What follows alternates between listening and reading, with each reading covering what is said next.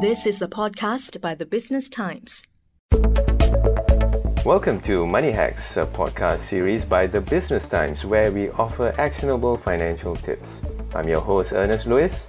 Now, this episode is aimed at small and medium-sized enterprises and large corporate companies or MNCs and how they can work better and more effectively with banks during this unnerving COVID-19 pandemic. It's an unprecedented era for the business environment.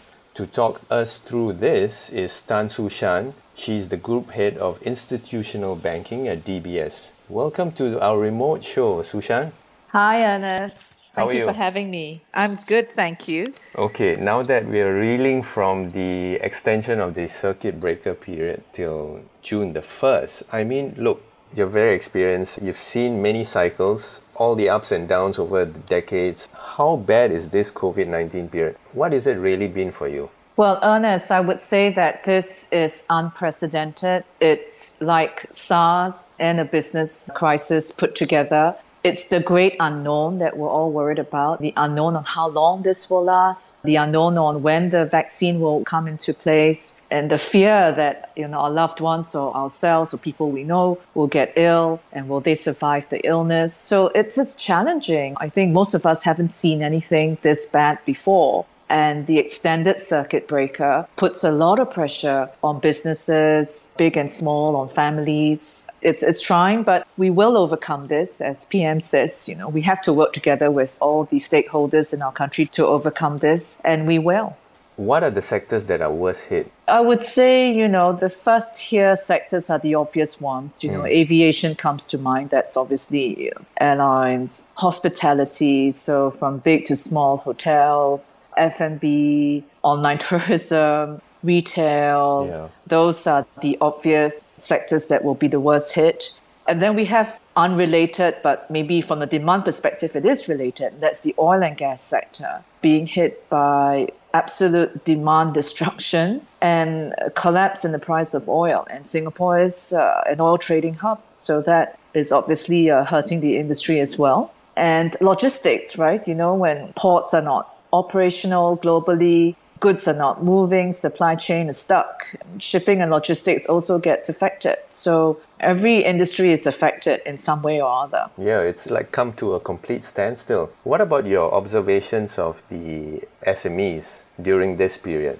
Well, I think SMEs have, thank God, governments have all pitched in. We've had 3 different packages now, each one targeted at different industries or different segments of the population, from self-employed to SMEs to those whose contract work has been affected, and all aimed at helping businesses, small and big, but particularly small businesses, tide over what is an unprecedented demand destruction phase, right? Because for SMEs, and frankly for all businesses, one is important is cash flow, right?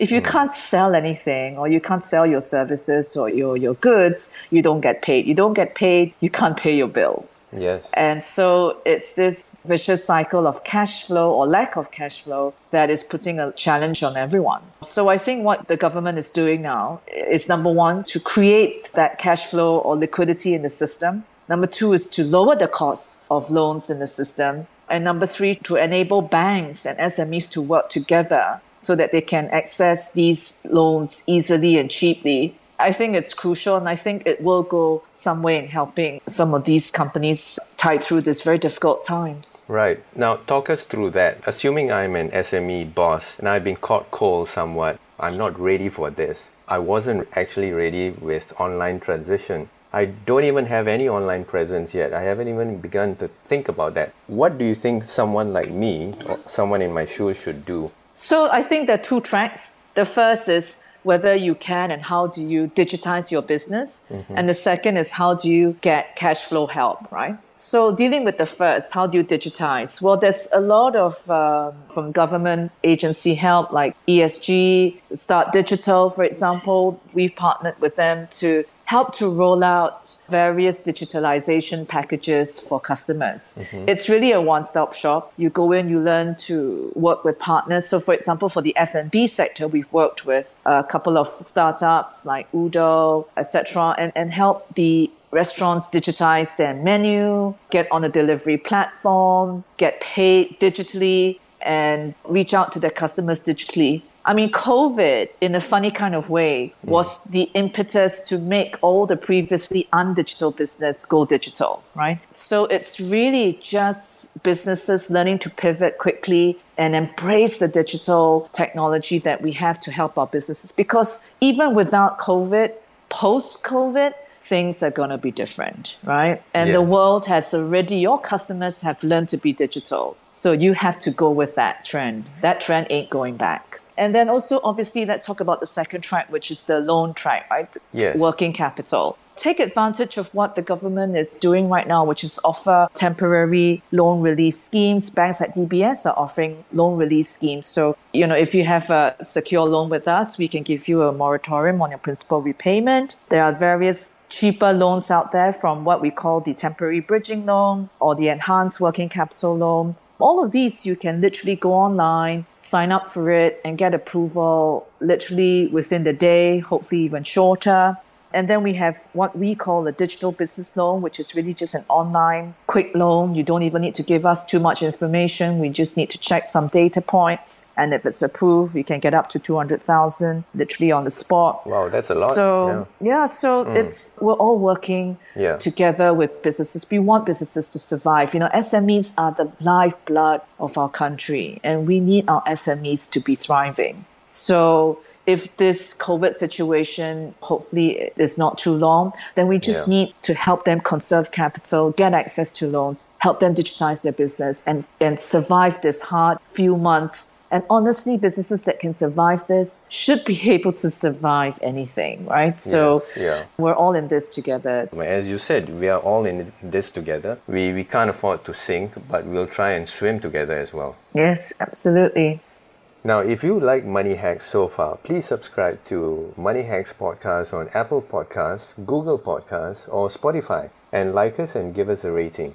Now, back to our conversation with Tan Su Shan. She's the Group Head of Institutional Banking for DBS. Let's move on next to large corporate companies or MNCs. It's really ubiquitous, and big companies also have the added complication of not being able to work business as usual. Factory lines, supply chains are down, orders are being cancelled, delayed, etc. So having to hunker down to preserve cash, to cut expenses at a time where job security is needed across the board is not easy. But, that's what I think big companies now have to look at their cash flow. They have to make projections and stress tests about the next 3, 6, 9 months and adjust accordingly so that they can overcome what I hope is a limited time frame of real stress on their balance sheet. In fact, do you think that, we have an extended circuit breaker. Many countries in the world, Italy, for example, they are worried about lifting restrictions. You mentioned 3, 6, 9 months. Should companies be planning for the year, actually, to be on the safe side ahead? Yes. Companies are doing different levels of stress testing. Some are doing 6, some are doing 12 months. I think, yes, you're right, Ernest, to be safe, do it for the rest of the year, possibly into first quarter next year as well.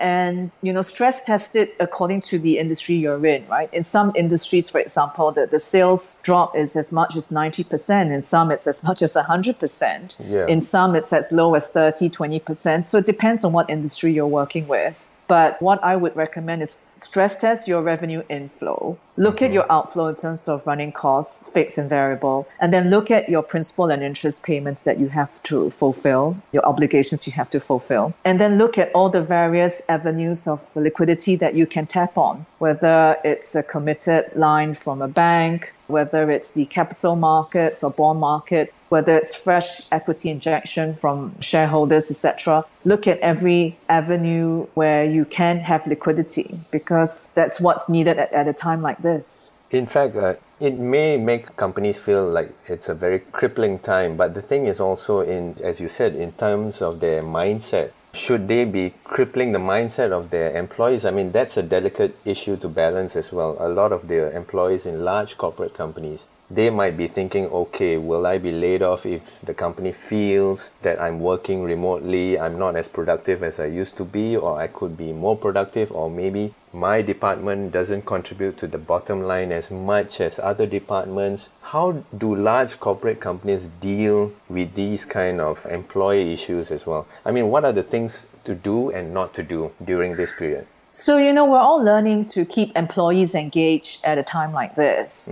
And I find that over-communicating, you can't over-communicate at a time like this, but cascading that communication down to your management level, teams. So in the past, everyone would meet at we call it water cooler talk, or at the corridors and stuff, and that's gone now. So the serendipitous meetings, if you will, are no longer there. Yes. We still have a regular cadence of proper meetings. Everyone's using Zoom or webcasts or, whatever. So we're still having these calls, right? Most people I know are on calls all day long. Yes. So there is the regular cadence of those meetings. But I think being able to see people online, to have a gallery of live videos where everyone can still connect and have a laugh, or connect as teams and feel that connection. So there are things you can do.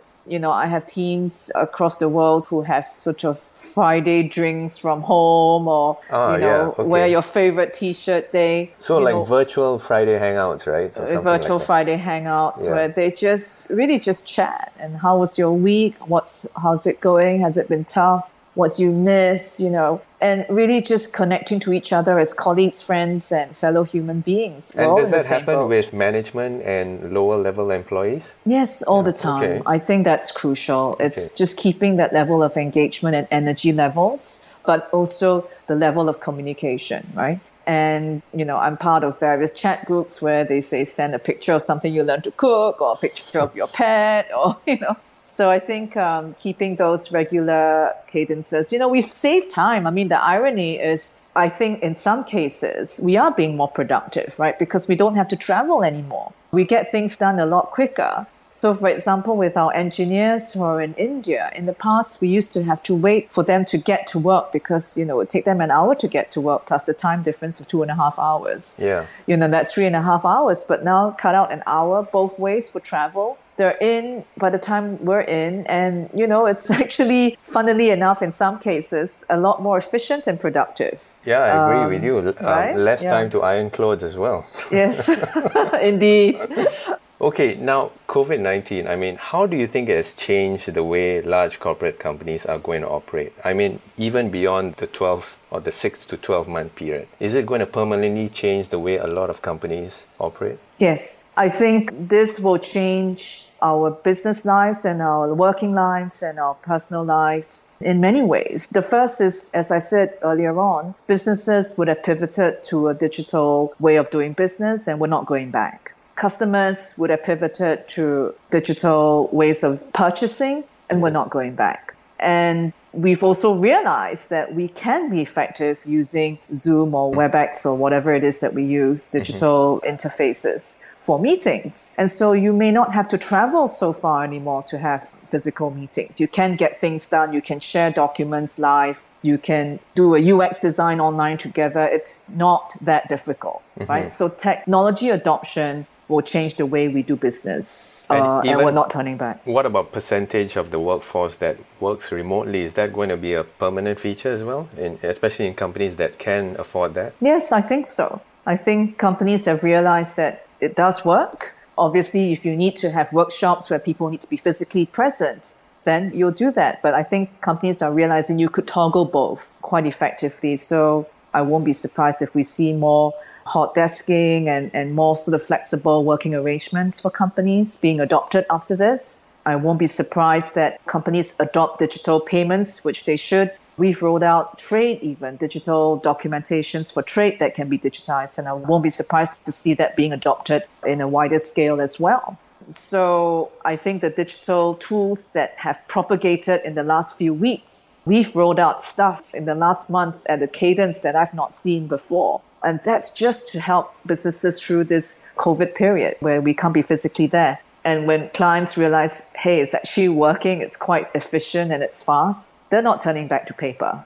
Whether it's payments or documentations or online account opening or online loan application, etc., we're not turning back. Yeah. So I think the digital leapfrog will change the way businesses are done. So I guess in a good way, it's sort of like a reset button, but in some ways it's good. It's painful for now. It's painful for now, it's challenging for now, but the human race is adaptive. Hopefully we'll find a vaccine soon and we will prevail. We have prevailed in the past and we will prevail again. Okay, we've been speaking with Tan Sushan. She's the Group Head of Institutional Banking for DBS. Thanks, Sushan, for your great insights. Thank you for having me, Ernest. Stay well and stay safe, everyone. That's a wrap for this episode of Money Hacks. We hope you liked these actionable financial tips and insights. That was an SPH podcast by the Business Times. Find us on Spotify, Apple or Google Podcasts, or streaming on Google Home. Do feedback to us at podcast@sph.com.sg. You can also check out more podcasts on various topics at The Straits Times, The Business Times and Money FM 89.3. Any financial or investment information in this podcast is for use in Singapore only and is intended to be for your general information. Any particular investment or decision should only be made after consulting with a fully qualified financial advisor.